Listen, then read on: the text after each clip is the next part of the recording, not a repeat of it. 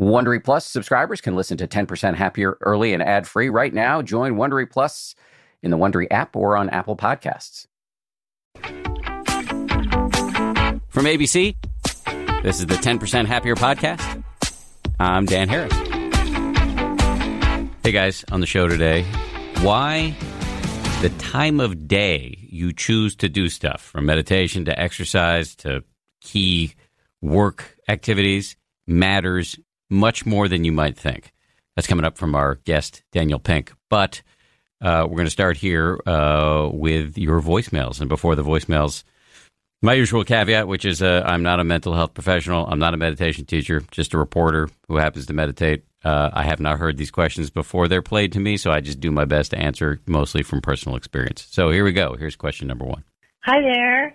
My question is, what do you do when you are a parent, and in my case, I'm home alone a lot with my kids because my husband travels, and there are just nights where there's so little sleep. And, you know, when I use the app, I definitely feel better, but I have to prioritize sleep sometimes, and it's really hard to pick and choose. And so I'm kind of curious as to how you do that in that phase of life when the kids are really little.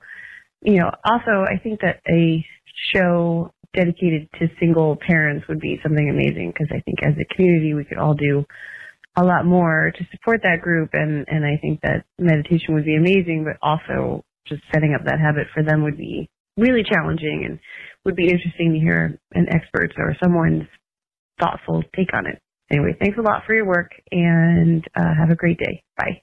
Great points, great question, great suggestion.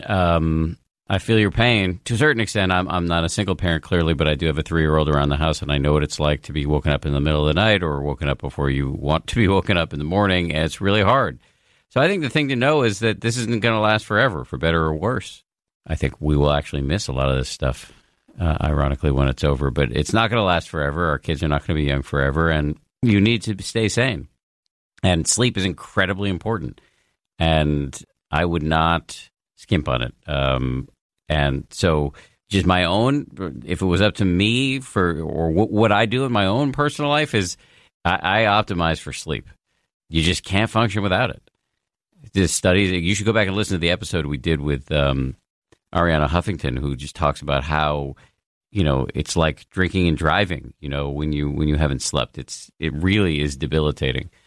So I would, and I know it sounds to me that you're committed to meditation as well, and I know that can be tough to try to fit it all in when you've got so many demands, work, your kids. So what I would say is definitely, you know, sneak that nap in so that you can, because if you don't, it's going to be tough for you to be the way you want to be, I think, with your kids. And then maybe shoot for really short meditations. If you're using the 10% Happier app, you know we've got a lot of 1-minute meditations on there, 2, 3, 4-minute meditations. Do that, and just know that, you know, right now may not be the time in your life when you're going to be able to do as much meditation as you want. But one thing we see very clearly in meditation is that everything changes, and you will get to a point where you can give it the attention you deserve. Right now, the people who deserve your attention the most are your critters. So I would, if it were up to me, that's what I would advise. Hope that helps just a little bit. Yes. So just bottom line, definitely do sleep as much as you can, and stay with the meditation. Just go with the short ones. All right. Here's the second call. Hi, Dan. This is Elliot from Virginia. Thank you for everything that you do. Reading your books and listening to your podcasts have truly been life-changing for me, so thank you. My question revolves around one of your favorite subjects, time. I've been doing 10 minutes a day for some time now, and I want to go up to 15 minutes, an arbitrary number of 15 minutes, but I'm kind of worried that if I jump up to that, it'll become harder for me to stick with. So my question is, how do you advise folks to, if they want to, how do you advise them to increase the amount of time they're meditating, whether to do it gradually or some other way? I'm curious to hear your thoughts on that. Thank you. Yeah, I love this subject. And, you know, I had to learn a lot in writing my last book, I had to learn a lot about what it takes to change a habit, to change your behavior. And it is really hard. And the thing to know is, as I said in the book, we're wired to fail.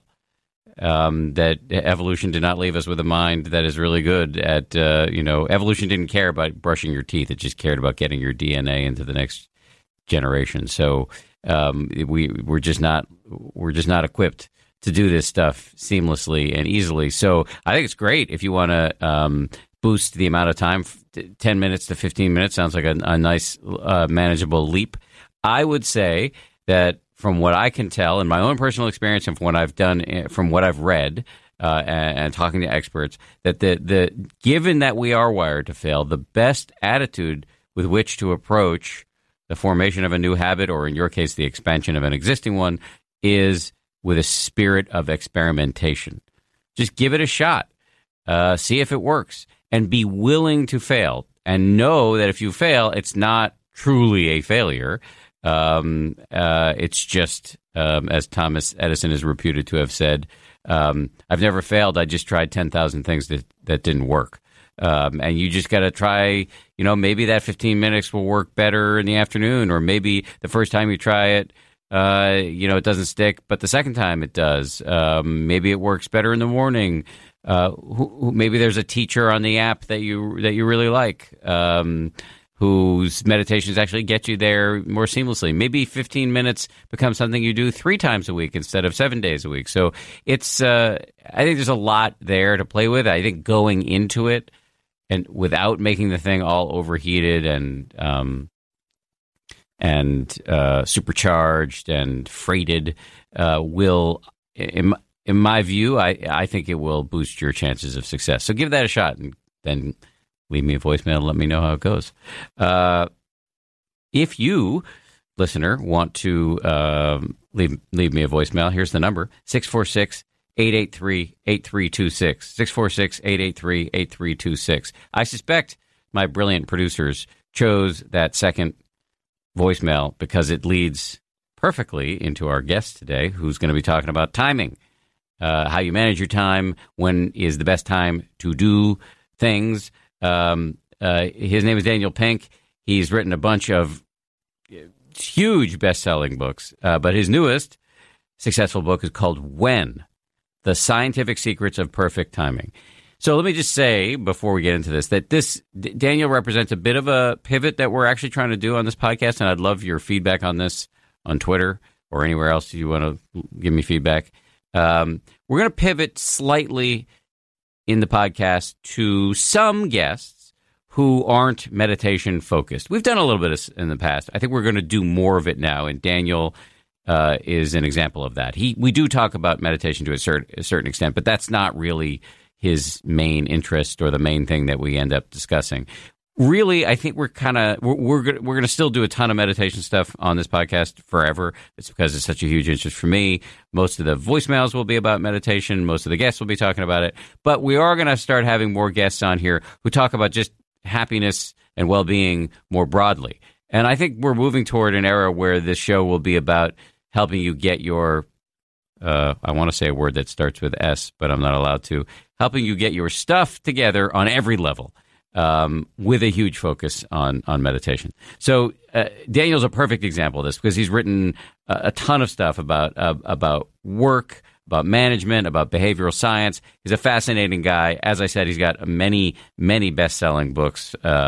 He had a book called Drive, a book called To Sell is Human, a book called Free Agent Nation. And in his interview, while we do talk about meditation, we actually go through each of these books, and you get some bullet points that are super useful from all of this research he's done on all the books he's written. So I'll shut up now, and here he is, Daniel Pink. You mentioned to me, and I cut you off and said save it until we get on the podcast, that you've tried to do a little bit of meditation. To tell me how that came about and what the results were. Yeah, so in the past I've tried meditation, and it was always very, very difficult for me because my mind started wandering.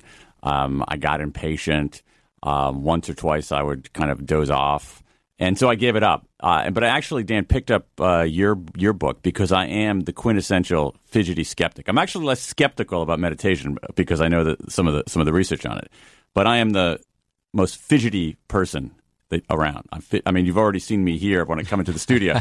I've already shifted my position a couple of times. I've taken off my jacket. I've taken off my glasses. I'm a fidgety guy, and so I'm trying to get better at it. I think there's a huge advantage in it, and it actually connects to some of the research I've done on timing as well. When you described what you called, well, you didn't use the word, but the implied word was failed meditation. Yeah, that sounded to me like successful meditation.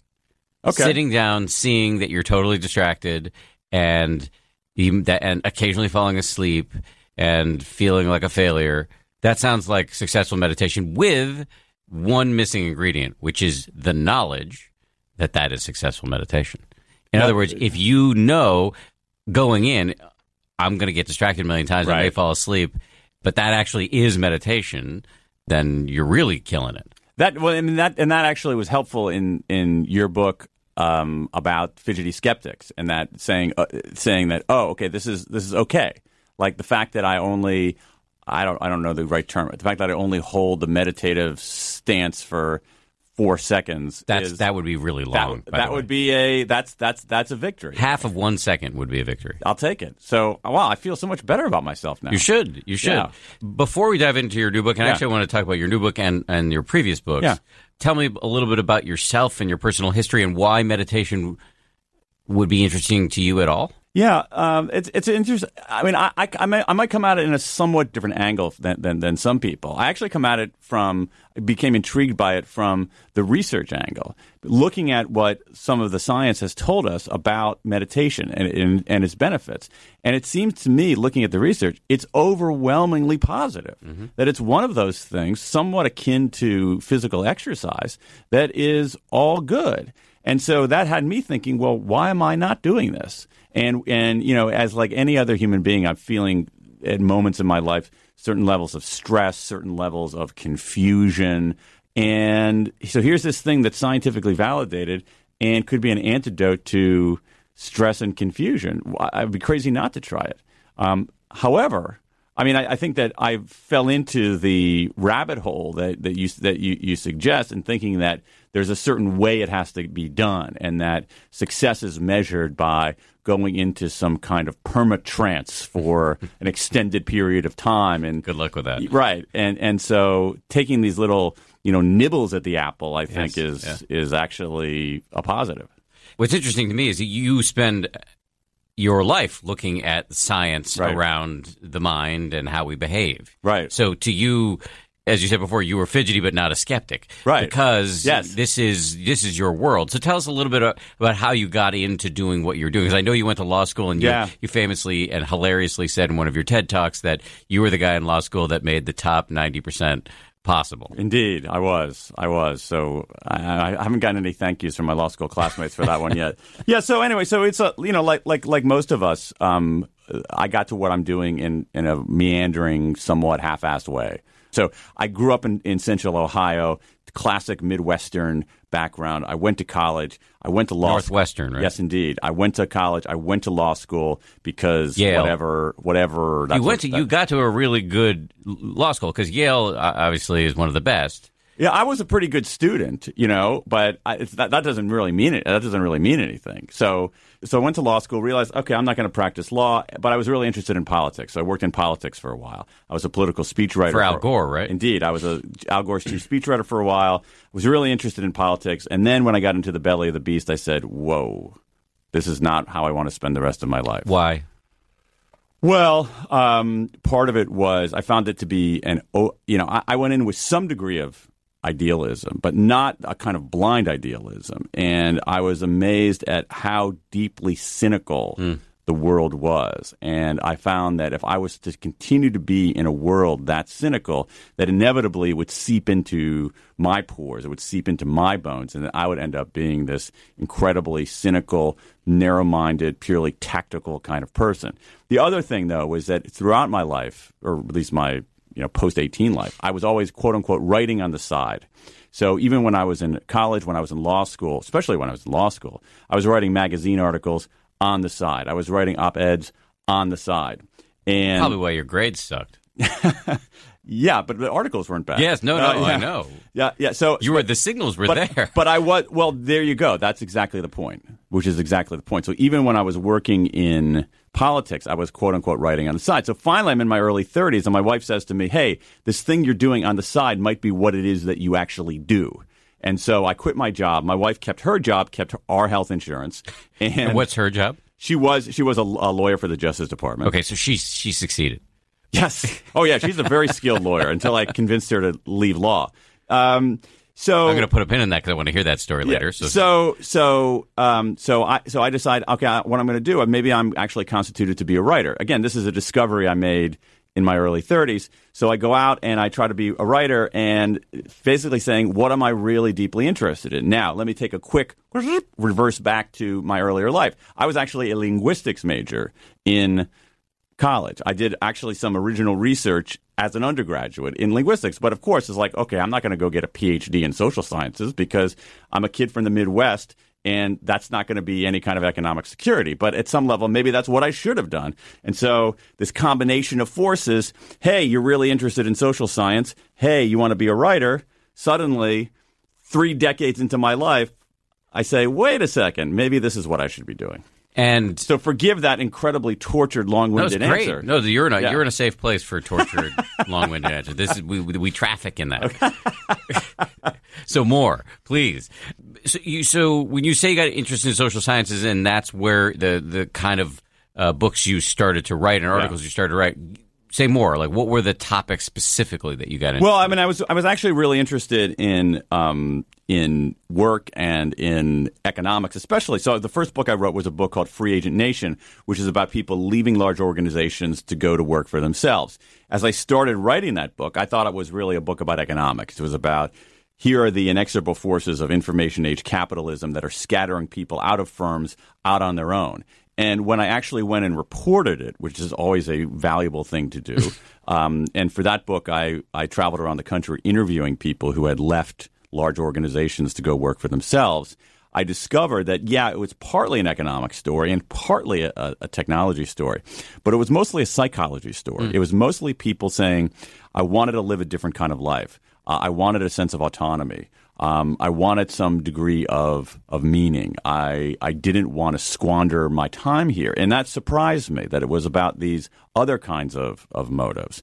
And I guess at some level, I think that there is an overlap, a synergy between what our desires are as human beings and what we do on the job. And at some level, work, which might be a through line in some of the books that I've written, we spend over half of our waking hours at work. And so it becomes this place where you can understand what makes people tick, what's driving them, how do they perform, what do they care about, how do they interact with others, what are their stresses, what are their struggles. And so seeing human behavior take place, not in a laboratory setting, but in this really yeasty setting of the workplace is fascinating. You get insights into who we are. When did you write Free Agent Nation? 2001. Okay. Do you think it is still true? Yeah. And accelerating? Slowly, yeah. Yeah. I mean, remember, I wrote Free Agent Nation. I had this elaborate argument for why this was going to continue. And that was, and some of it was technology. But remember, 2001 is before smartphones. It's before social media. It's before Uber and the gig economy. Right, it's Web 1.0. It's before widespread broadband. Yeah, right. and so I think that a lot of the forces that are pushing us in that direction have only deepened and accelerated. Is it a good thing? It's a thing. I mean, I think it's more. I think the glass is half full rather than half empty, but it's not a uniformly good thing. And it's one of those things where I think that our policies haven't reckoned with these changes. The biggest shift in work is not so much, do you get a W-2 or 1099? That's a bogus distinction. That's the distinction that a lot of people have made. Are you an independent contractor or an employee? That's nonsense. I've been working for myself for 20 years. I get a W-2 because I'm an employee of Daniel Pink Incorporated. Mm-hmm. So that whole way of organizing things doesn't make any sense. I think what's going on in the world of work, and it's something that our policies haven't reckoned with, is that there's been a massive shift of risk from organizations to the individual. That's the big thing. And that's true whether you are an independent contractor, whether you're a freelancer, whether you're self-employed, whether you're a small entrepreneur, or whether you're working inside of a company. Well, why is that? I work for Disney, a massive corporation. Why is the risk shifted to me? How is the risk shifted to me? On a couple of different dimensions. Number one, you have some people who are basically making a very rational decision. They're saying, if I put all of my human capital in one organization, in one company, I'm not diversified. So if I get canned, which I could easily get canned, I'm done. But if I have multiple clients and customers, if one goes away, that's not good, but it's not the end of the world. I'm diversified. Now, of course, no one would ever get rid of the great Dan Harris, but all of us have that kind of risk. But the other thing that's happened, and here I can actually assure that everyone will turn off this podcast. Let's talk about pension policy here for a moment, all right? Because the other thing, but this is actually telling. Well, the other thing that's happened over the last 20 or 30 years is that, and it's a great example of the shift of risk, is that, for instance, my father had what was called a defined benefit pension. That is, when he left his job after many years, he would get a check every month. My mother still gets a check from that defined benefit pension. All right. You and I have 401ks. That is, we have to actually take our own money and invest our own money in a 401k in order to have any kind of retirement savings. The burden of saving for retirement has shifted from the company to us. You see the same thing with healthcare. It used to be that companies were paying almost the lion's share of health insurance premiums. Now, employees are paying much more of the health insurance premiums. Other companies are moving to things like health savings accounts or just giving you a lump sum of money to do with what you want. Same thing is true in education and training. A lot of large firms have giant education and training outfits inside of the firm. Now they say, I don't know, if you're only going to be here for 2 or 3 years, why should I devote a huge amount in education and training? Instead, maybe I'll give you a $500 stipend so you can buy some books or take a course. And so all over and over again, the risk has shifted from the organization to the individual. Now, I think that's morally neutral. But you have to have policies that ensure that people don't get screwed because of that.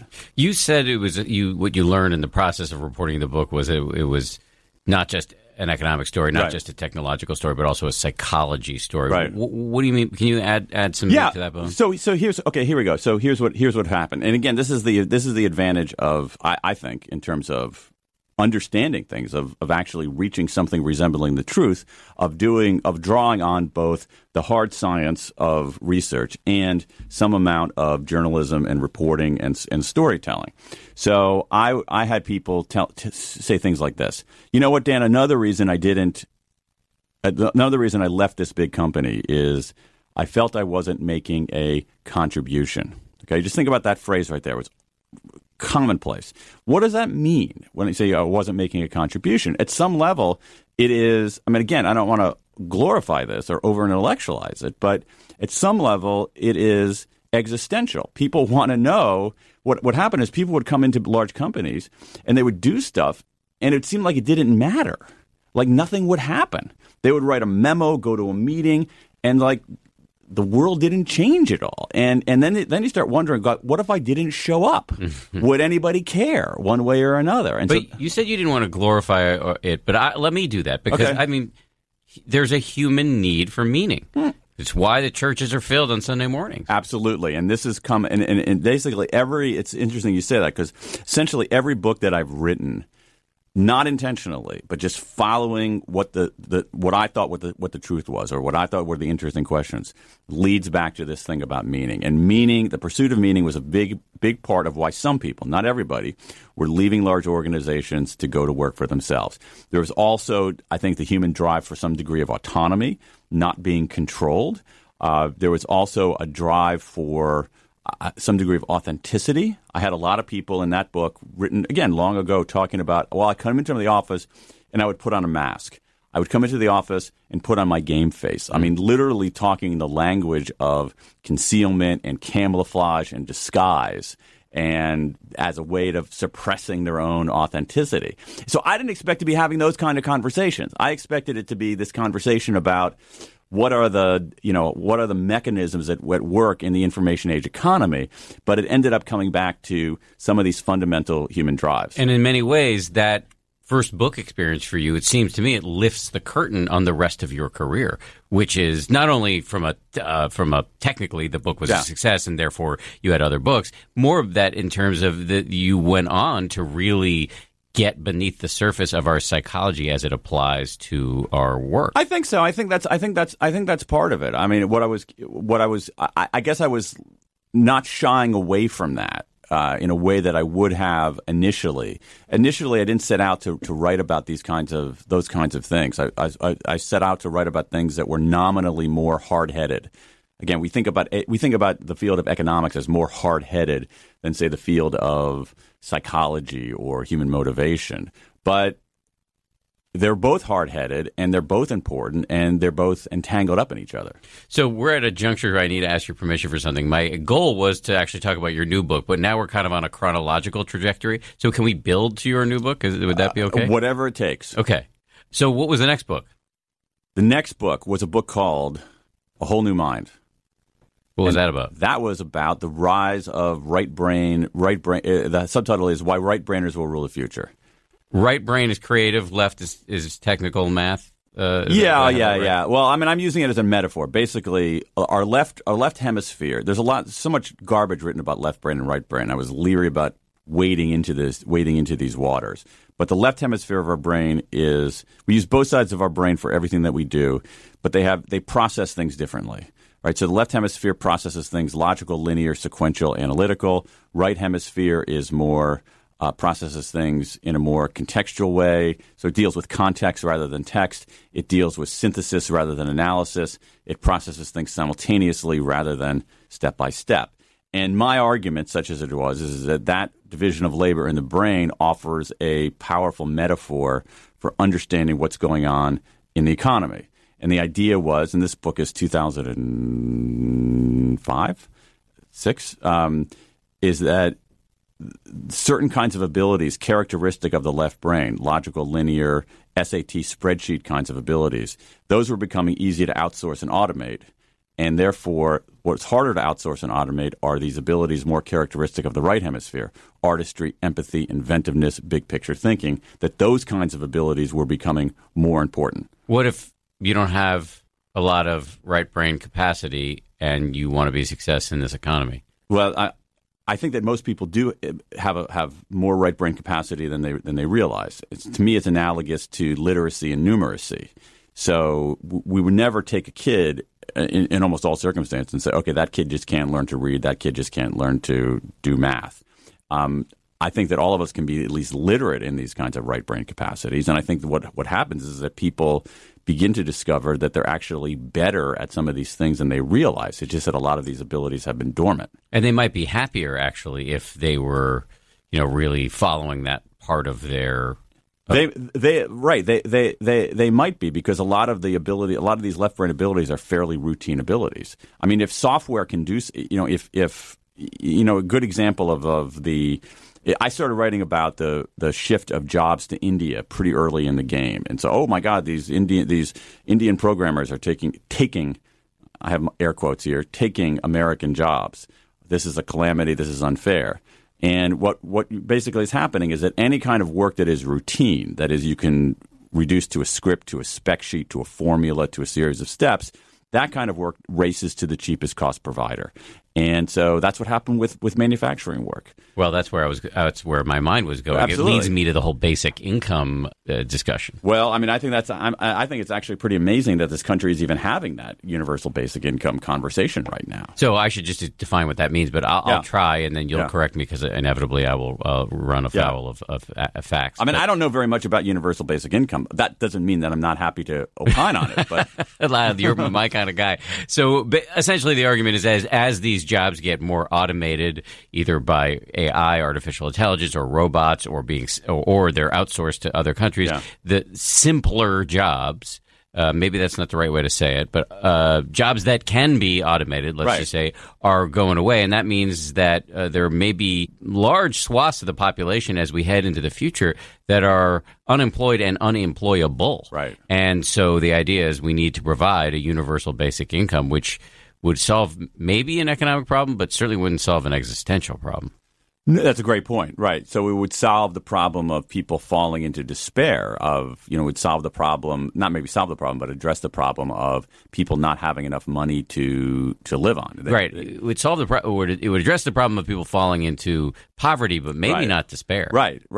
Because there is something about, there is in any writing about work, even from their, Studs Terkel's book Working from 1974, where he went around and interviewed people doing a whole variety of jobs, and he says, work can be a source of not only daily bread but daily meaning, and I think that that's a big part of it. So universal basic income can give us the daily bread.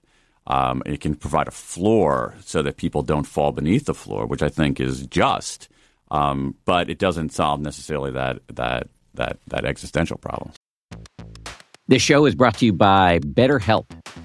I got to tell you, I feel so much better when I talk about my anxiety instead of keeping it bottled up.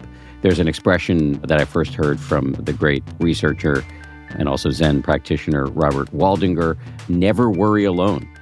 Our temptation many times is to keep it bottled up, but the data really show that the people who do the best in life, who live the longest and are the happiest, have strong relationships with people with whom they can talk about whatever's going on in their lives.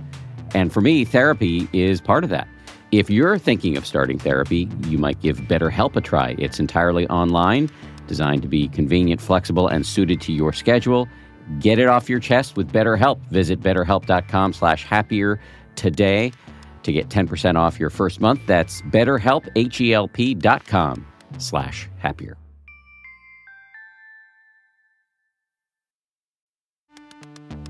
You can count on T-Mobile to help keep you connected. After investing billions to light up their network from big cities to small towns, T-Mobile is America's largest 5G network.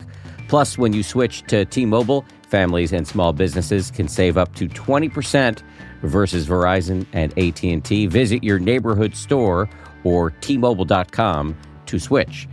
Plan savings with T-Mobile. Third line free on essentials via monthly bill credits versus comparable available plans. Plan features may vary. Credits stop if you cancel or change plans. So if I'm a young person or anybody listening to this, it sounds to me like your advice would be you should work on your right brain capacities. Yeah, well, the left brain stuff is necessary but not sufficient. So if you don't have like the left brain SAT spreadsheet abilities, if you don't have that, you're in a world of hurt. It's over for you. But when I was growing up, if you had those left brain SAT spreadsheet abilities, you were going to be fine. Today, they're necessary, but they're not sufficient. And it's really these right brain abilities that are becoming the first among equals. This is why people have to get better at things like design, at storytelling, at invention, at synthetic thinking, at understanding what makes people tick. Empathy, I think. And so in that book, I try to lay out what are some of the abilities that are going to be necessary. And one of them was empathy. It's very hard for machines to empathize in a way that human beings can. And empathy ends up being not only inherently good, it ends up being extraordinarily important in sales. It ends up being extraordinarily important in medicine, in journalism, in anything where you're dealing with another human being. In your view, how does one develop empathy? I think there are a couple of things. One, I mean, there's some evidence that some of it is innate. So you have women in general test higher on empathy than men do. I think like a lot of these kinds of abilities, first you have to understand, you have to be aware of it in the first place. Hey, everyone, there is this thing called empathy. It's basically or perspective taking. There is this thing called that, and actually human beings are often not very good at it. So what can you do to see things from someone else's point of view? What can you do to stop and say, I wonder how this person is feeling about it? Getting out of your own head into someone else's head. So I think that there's awareness, and then there's some, smaller things that people can do to to get better at that. Do you think of your books as journalistic books, explainers, or is there an aspect of self-improvement? I don't buy the distinction among all those. So to me, the way I look at it is, and this all comes from my experience as a reader, right? So I'll read a book about ideas, and wow, this is so interesting. Great, I'm seeing the world differently. And then I'll say, well, what should I do about it? And the book will end. They won't stoop to tell me what I should do about it. Then, on the other hand, you have books that tell you what to do, purely self-help and self-improvement. And you look at like, well, how do you know? And to me, what you want to do is you want to marry the two. You want to have books that are well-researched, built on evidence, built on science, rigorous journalism that convey big ideas. But you also want to give people some things to do. And those two things, in my view at least, reinforce each other. I think that the takeaways, if you want to call them that, the takeaways help people understand the ideas, and the ideas help people put in place the takeaways. Yeah, so you want to help them see the world differently and change their own lives within that world. Exactly. I love that approach. But to me, those are not like the idea that we're thinking about those as, or at least the industry or certain writers are thinking about those as purely separate domains is crazy, because that's not how I live my life. That's not, that they're inextricable. Yes. Yeah. I completely agree with that. And I've heard the psychology that the rationale that you just articulated, voiced by people I respect and have affection for. I don't get it, and I agree with you. Yeah, the people who are writing the big idea, but I don't do that. That's Steve. That's lowbrow. Self-help. Oh boy, I don't do that. That's basically compromising myself. It's fine with me if they do that, because it's a market opportunity for me. So let's keep going then. So the next book, was that To Sell Is Human? No, that book was called The Adventures of Johnny Bunko, which was a career guide in manga, Japanese comics. So it was a 160-page graphic novel career guide. So because I did a fellowship in Japan to study the manga industry. I see. And then I came back and said, hey, I'm going to try to do my own manga. Which was actually a totally fun, interesting experience. Cool. And after that was then there was a book called Drive. Which is one of among your best known books. To the extent that any of them are known, yes, they're known. So that was a book about the science of motivation, which came from some of the other stuff that I became curious about working on other kinds of right. And there's a TED Talk with 20 million views that I was looking at today. Yeah, there's a TED Talk about that I actually did while I was working on the book. What would you say? What was the thesis of that book? Basically, it's this, that if you look at 50 years of behavioral science, a lot of what we think motivates people isn't quite right, especially on the job. So we're back to the workplace. We're back to this juncture of economics and psychology, the workplace and the human condition coexisting. And so the single animating idea is this, that there's a certain kind of reward we use in organizations. Psychologists call it a controlling contingent reward. I like to call it an if-then reward. If you do this, then you get that. If you do this, then you get that. We use a lot of rewards. Disney has a lot of rewards in its compensation plans, but one of the mainstays of any kind of company is if-then rewards. If you do this, then you get that. 50 years of science tells us very clearly that if-then rewards are extremely effective for simple tasks with short time horizons. Turning the same screw the same way on an assembly line, stuffing envelopes, anything that is routine. Simple tasks with short time horizons, if-then rewards are very effective. We love rewards. They get our attention. They get our attention in this very focused way. However, the same body of research tells us that if-then rewards are just not effective for more complex, creative kinds of work with longer time horizons. That it's not even a close call in the science. They just don't work very well. Why not? Oh, well, the main reason is this. The main reason, and it's this is sort of gets this research is easy to caricature, so it's important to understand the nuance. Human beings love rewards. They get our attention, but they get our attention in this very narrow way. They put blinders on us. That's very good if you know exactly what you need to do, if you're following a set of rules, marching to a finish line that you can see. Having that narrow view actually enhances your performance. But if you're doing something that requires creativity, if the problem you're trying to solve is poorly framed, if you don't know exactly what the question is, you don't want to have that narrow perspective. You want to have a much more expansive perspective. And so if then rewards narrow our perspective, that's good for some things, but for more creative, conceptual kinds of work, it's actually hurts your performance. Not good in this right brain universe we're in. Exactly right. And it's hard to sustain your motivation over a very long period with these kinds of things. It sort of gives you a sugar high, but you have to keep, taking another bite of the Snickers bar and another bite of the Snickers bar and another bite of the Snickers bar. So what does drive that? And that's basically what this book is about, which is what really leads to enduring performance on a lot of these tasks. And I think are the components of good work are autonomy. That is, do you have some sovereignty, some control over what you do, how you do it, when you do it, who you do it with? A sense of mastery. There's some very good research, including from Teresa Mobile at Harvard, about the single biggest day-to-day motivator on the job is making progress. Are you getting better at something? Are you making progress? And the third one, once again, not looking for it, but following the evidence, takes us back to purpose. That when people have a sense of purpose, they perform at a higher level and they do a little bit better. And purpose can be something big and transcendent. I'm solving the climate crisis or feeding the hungry. But it could also be just something small. Back to the Free Agent Nation stuff, I'm making a contribution. I helped this guy, Dan, get this project out the door. And had I not shown up to work that day, he would have failed. And I made a contribution to my colleague. It's interesting as we walk through these books. I'm glad we kind of stumbled on talking about them chronologically because you can see how the themes start to build on one another. I think it makes sense only retrospectively because I really do. No, it wasn't intentional. It wasn't saying, oh, what's the through line going to be? How can I build on this body of work? And I don't think that way. I just basically take an idea and say, hey, because writing a book is a giant pain, as you know. All right, it's horrible. All right, and so you have to live with it's really, really hard, and you have to live with the ideas for a very long time. You and I are talking about stuff I worked on 15 years ago. I'm still living with that stuff. All right, if I didn't like it, I would be miserable.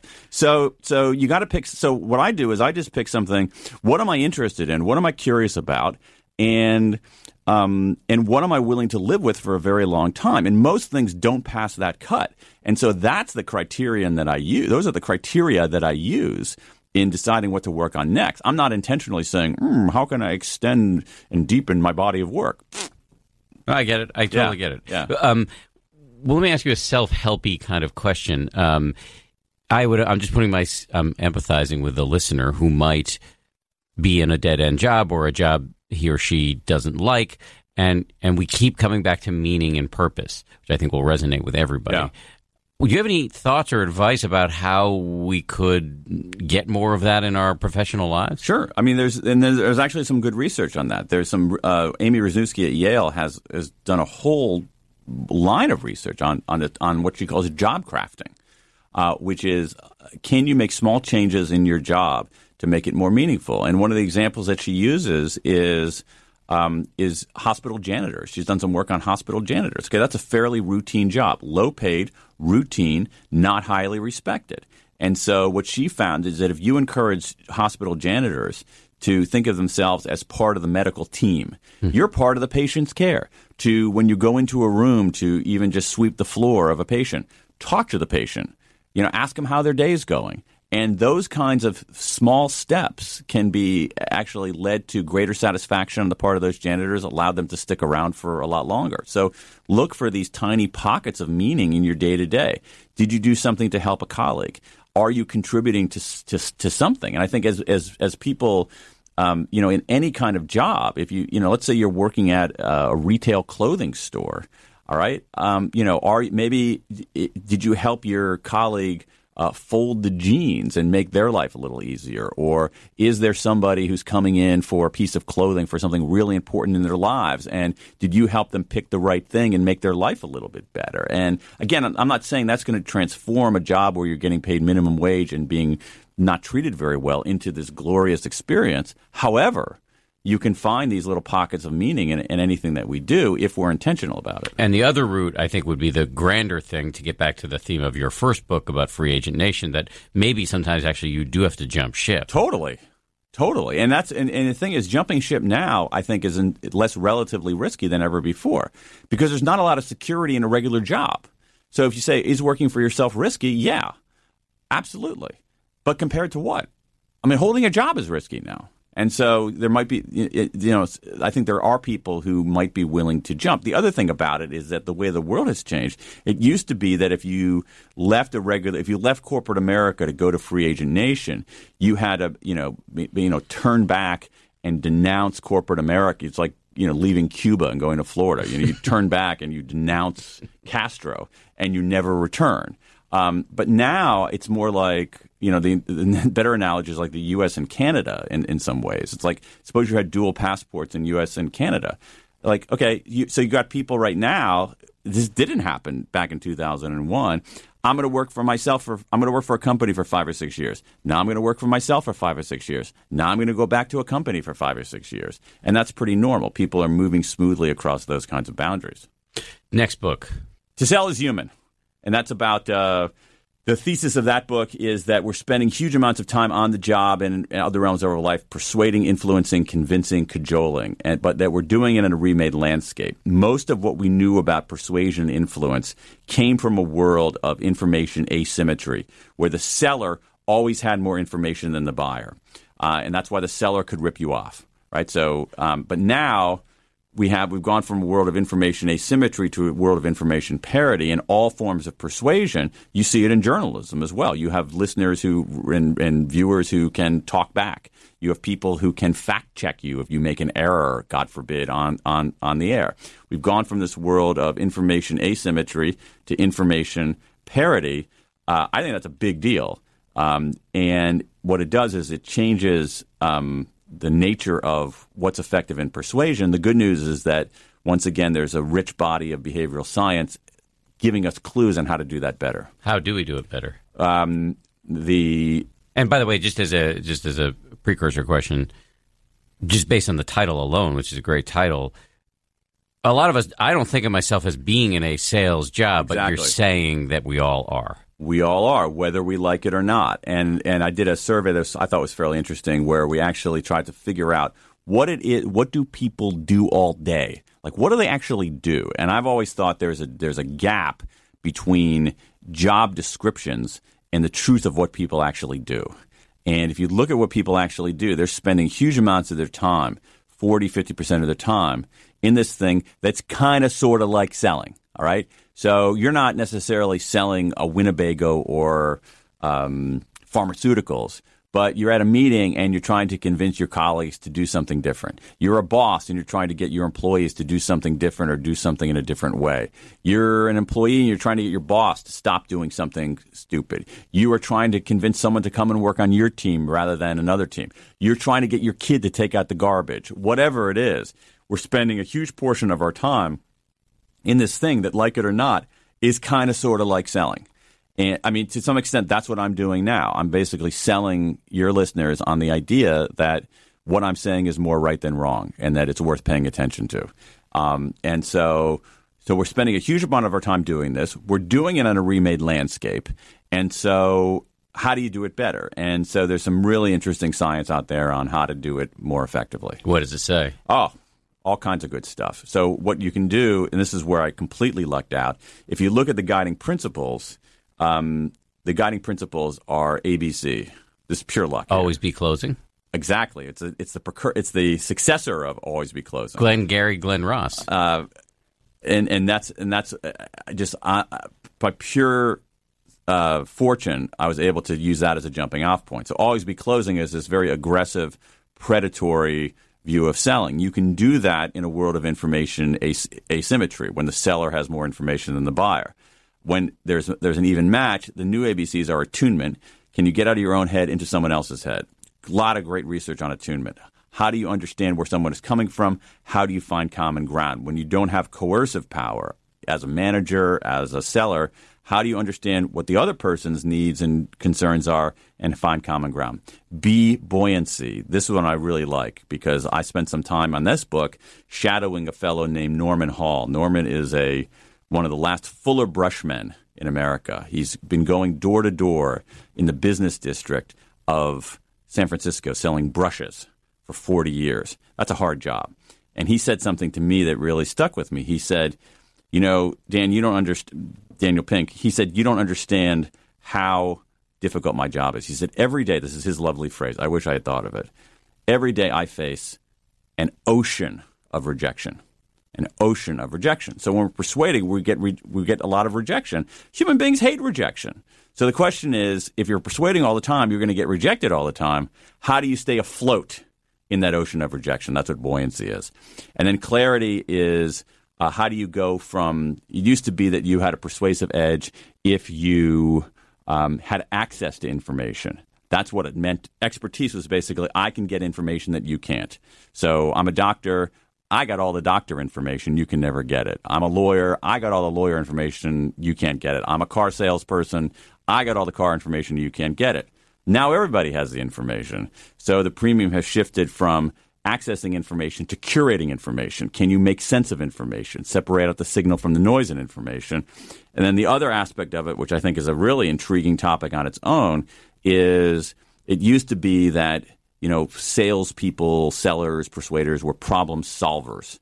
And now I think they're more likely to be problem finders because problem solving has essentially become a commodity. If you know what if your customer client knows exactly what its problem is, they can find the solution without you. They don't need you very much. They need you more to be able to say what is, here's where your problem, what you think is your problem is not really your problem. Here's a problem you haven't considered. Here's a problem coming down the road. So A is attunement, out of your own head into someone else's head. B, buoyancy, stay afloat in that ocean of rejection. C, clarity, go from accessing information to curating it, from solving existing problems to identifying hidden problems. I promise this is my last question before we get to the new book, When. How do you stay afloat in an ocean of rejection? Because my listeners will probably be surprised to hear this since by many measures I've encountered plenty of success. Have a great job, have written books, blah, blah, blah. But definitely there is rejection in my life, and I find it hard to deal with, as everybody human does. Right. Every human does. So what did you learn from the Fuller Brush salesman or anybody else about achieving buoyancy? Yeah, so there are a number of specific things that we can do. So one of them is, and this is some very enduring research from a guy named Martin Seligman at the University of Pennsylvania, founder of Positive Psychology. Right. He actually did one of his most important pieces of work was about 30 years ago, where he followed around a group of life insurance salesmen, almost all men in Pennsylvania. And he's trying to figure out what made some life insurance salesmen successful and others not. And what he found is that it was their explanatory style. It wasn't their training. It was the way they explained failure. And he came up famously now with, I think it's reasonably well known now, what he called the 3 Ps: personal, pervasive, and permanent. And so one way to do that is if you encounter a failure, is to essentially rebut some of the self-talk that you typically have. When we encounter rejection or failure, we say, it's all my fault, it always happens, and it's going to ruin everything. That we tend to catastrophize that sort of failure. And you can train yourself to better decatastrophize failure by saying, okay, let's say so example, my first book wasn't as successful as I wanted it to be, as I thought it was going to be. All right. So, it's all my fault. It always happens, and it's going to ruin everything. All right. So I could go back in time then and say, okay, was it all your fault? All right. Well, maybe not. It's just sometimes you get lucky. Sometimes you don't. Sometimes the market conditions are right. Sometimes they're not. It wasn't all, Does it always happen? Well, no, because you've done other kind of things that have actually worked. All right. So it's not pervasive. Is it permanent? Is it going to ruin everything? Most things don't ruin everything. And so that ability to rebut yourself, to decatastrophize using personal, pervasive, and permanent is actually I actually use that all the time. The 3 Ps actually lead to the big P, which is perspective. Right. I think that's exactly what it is. You're taking on, at some level, I mean, Seligman doesn't say this explicitly, at some level, it would be the kind of things you would say to a stressed out friend or family member. You're basically just saying to yourself. Which is, I believe, actually a lot of what meditation is doing for you. You're providing yourself with perspective, with allowing to step out of the stream of your own habitual storytelling and to see it with some distance. Yeah. Okay. But the other thing on that, I'll just give you one thing on that, because, again, it's just sort of like you're talking about training and tools and simple things that we can do. One of the things that I've discovered as one of the best things to do, and it comes out in the psychology research big time, and other people have written about this is not original to me, is and I literally said this to my daughter via text like 36 hours ago, which is this: like, if you're at a juncture and you're not sure what to do or how to react, take a step back, perspective, to use your word, and say, what would you tell your best friend to do?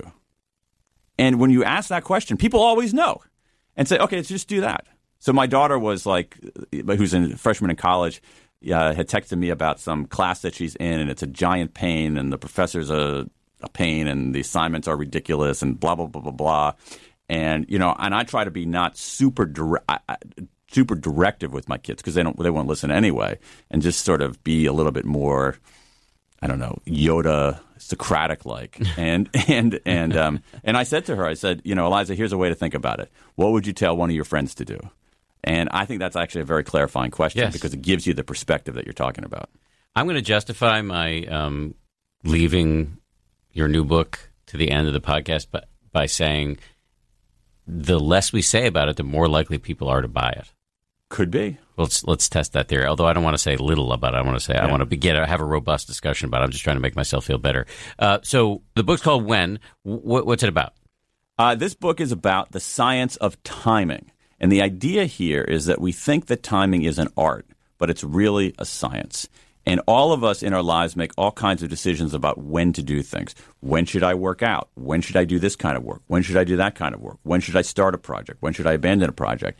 We make those decisions in a very haphazard way. That's what I was doing. This is how I got into it. And I said, there's got to be a better way to make these decisions. I started looking around for guidance, didn't see anything. Then I said, just asked myself, I wonder if there's research. And then I hit a gold mine. And there is a huge amount of research across literally dozens of disciplines about timing. What's the effect of time of day on what we do and how we do it? How do beginnings affect us? How do midpoints affect us? How do endings affect us? How do groups synchronize in time? How does the way we think about time shape our behavior? And so I spent a couple of years. This was really hard research, actually, because it's in multiple domains and things that are not at my fingertips. For instance, like I'm okay on economics and social psychology. Endocrinology, not exactly my thing. Molecular biology, not exactly my thing. Why would those matter?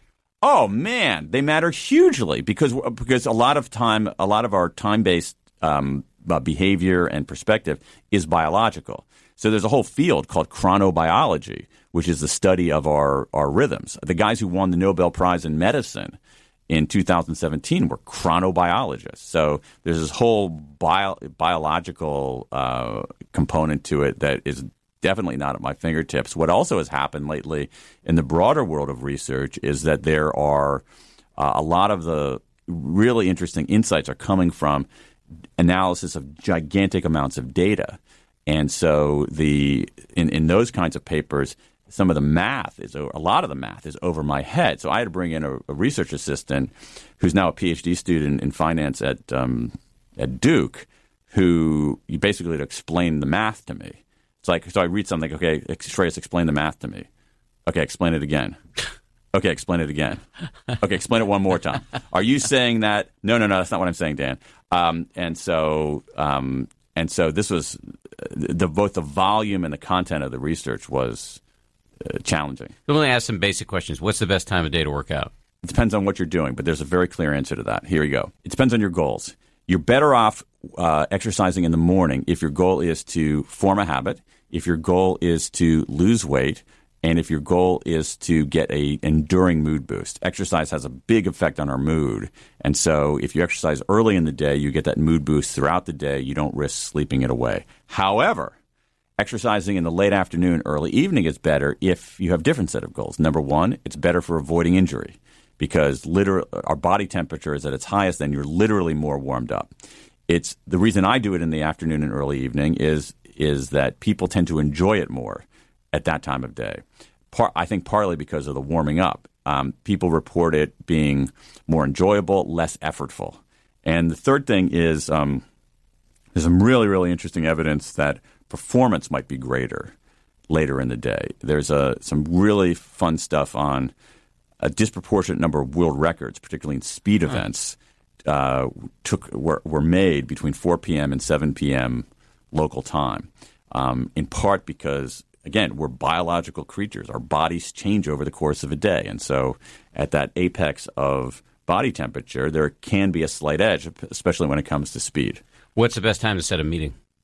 Depends on what the meeting's about.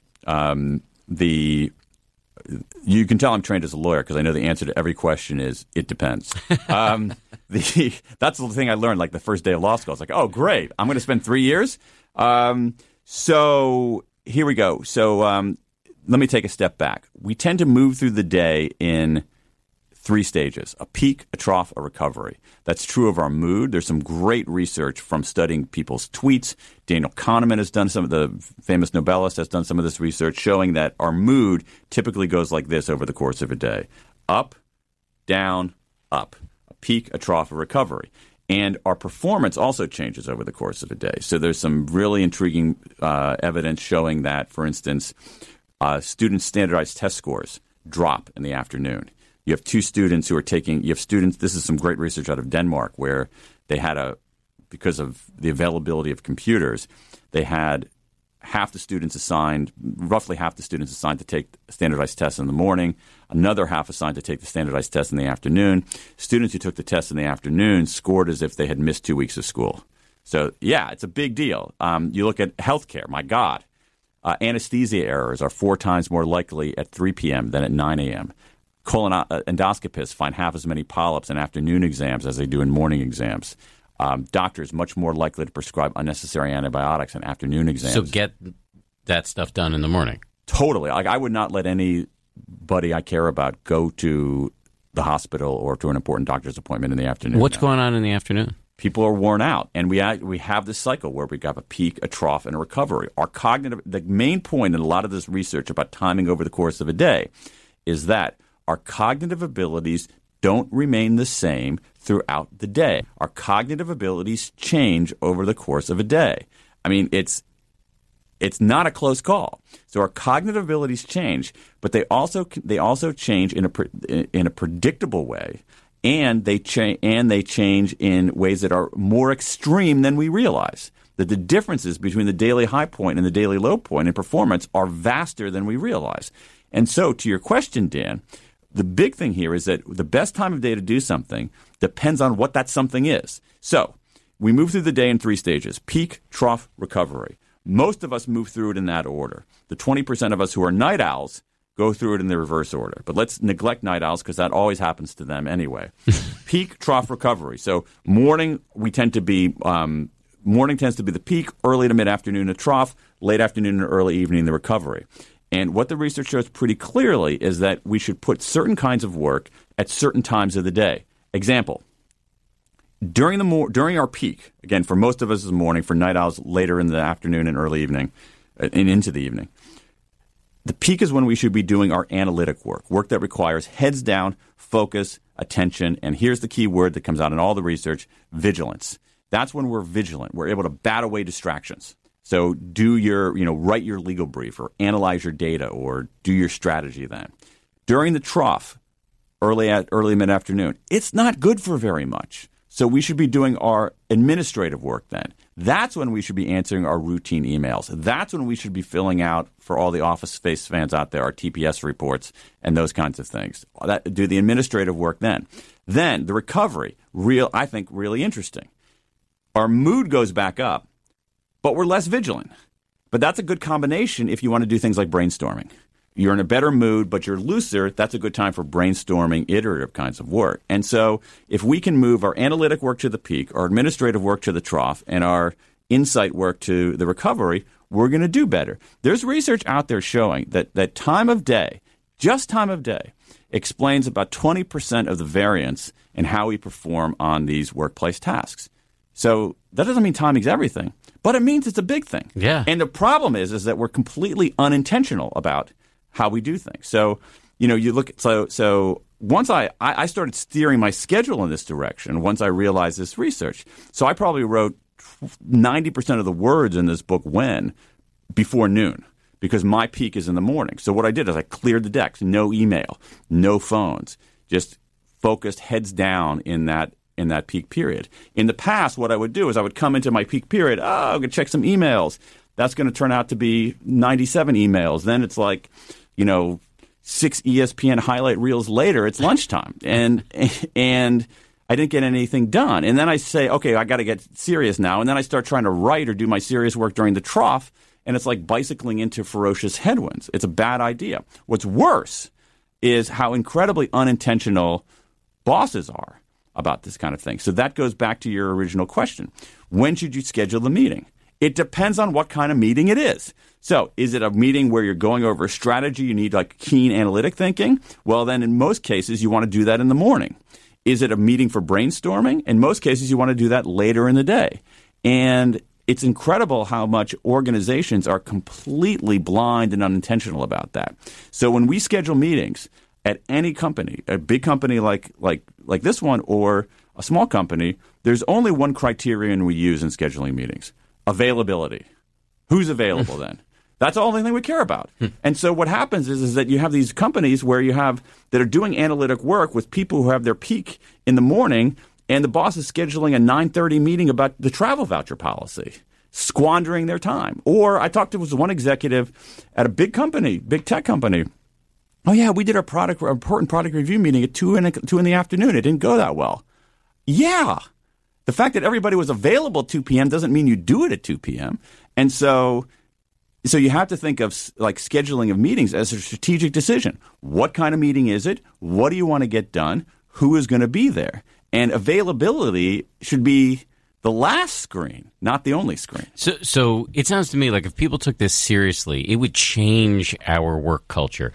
Do you think that will happen?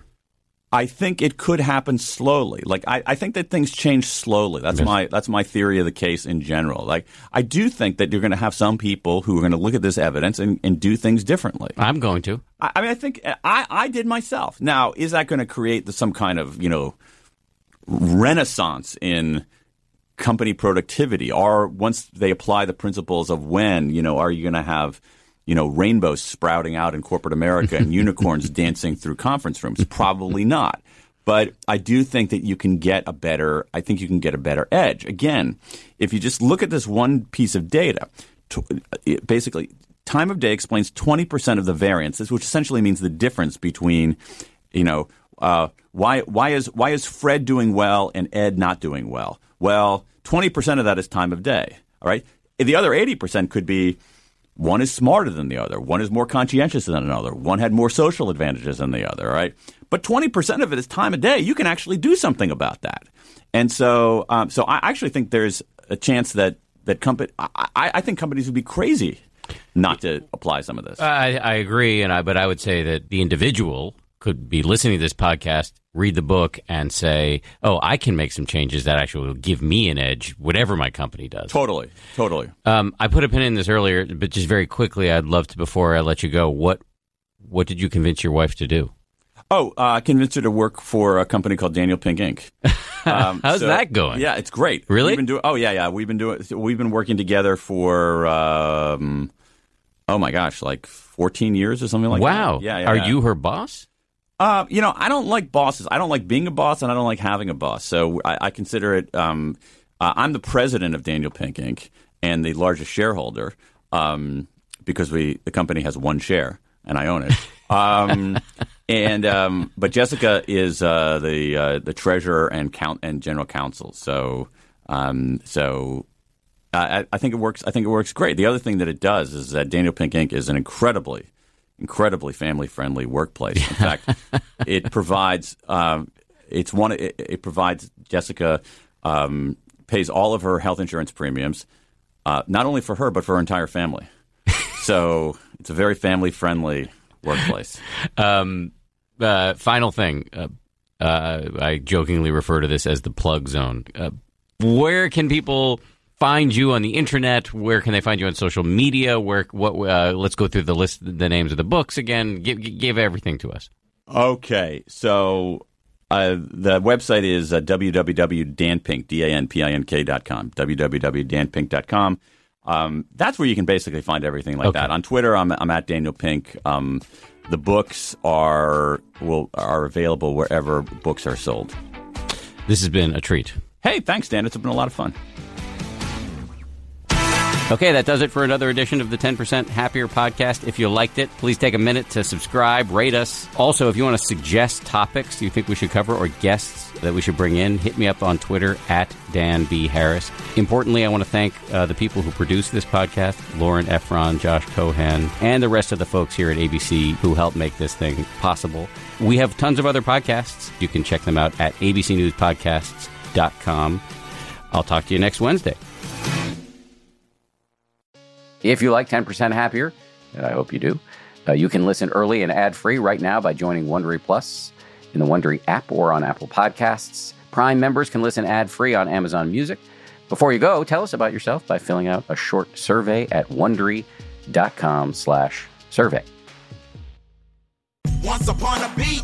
Remember those stories and fables that would capture your imagination and you couldn't wait to see how they would unfold? And now, when you read them as an adult, you think, some of these old tales could use a fresh spin. We have a perfect podcast to bring you the stories you remember, remix, and reimagine for the kids in your life today. Join me, DJ Few, and my trusty turntable, Baby Scratch, as we spin up new tales in the New Kids and Family podcast, Once Upon a Beat. Wondery and Tinkercast are bringing you a jam-packed, music-filled weekly party where hip-hop and fables meet. It's Once Upon a Beat. Follow Once Upon a Beat on the Wondery app or wherever you get your podcasts. You can listen to Once Upon a Beat early and ad-free right now by joining Wondery Plus in the Wondery app or Wondery Kids Plus in Apple Podcasts. Once Upon a Beat. For more than 2 centuries, the White House has been the stage for some of the most dramatic scenes in American history. Inspired by the hit podcast American History Tellers, Wondery and William Morrow present the new book, The Hidden History of the White House. Each chapter will bring you inside the fierce power struggles, the world-altering decisions, and shocking scandals that have shaped our nation. You'll be there when the very foundations of the White House are laid in 1792, and you'll watch as the British burn it down in 1814. Then you'll hear the intimate conversations between FDR and Winston Churchill as they make plans to defeat Nazi forces in 1941. And you'll be in the Situation Room when President Barack Obama approves the raid to bring down the most infamous terrorist in American history. Pre-order The Hidden History of the White House now in hardcover or digital editions wherever you get your books.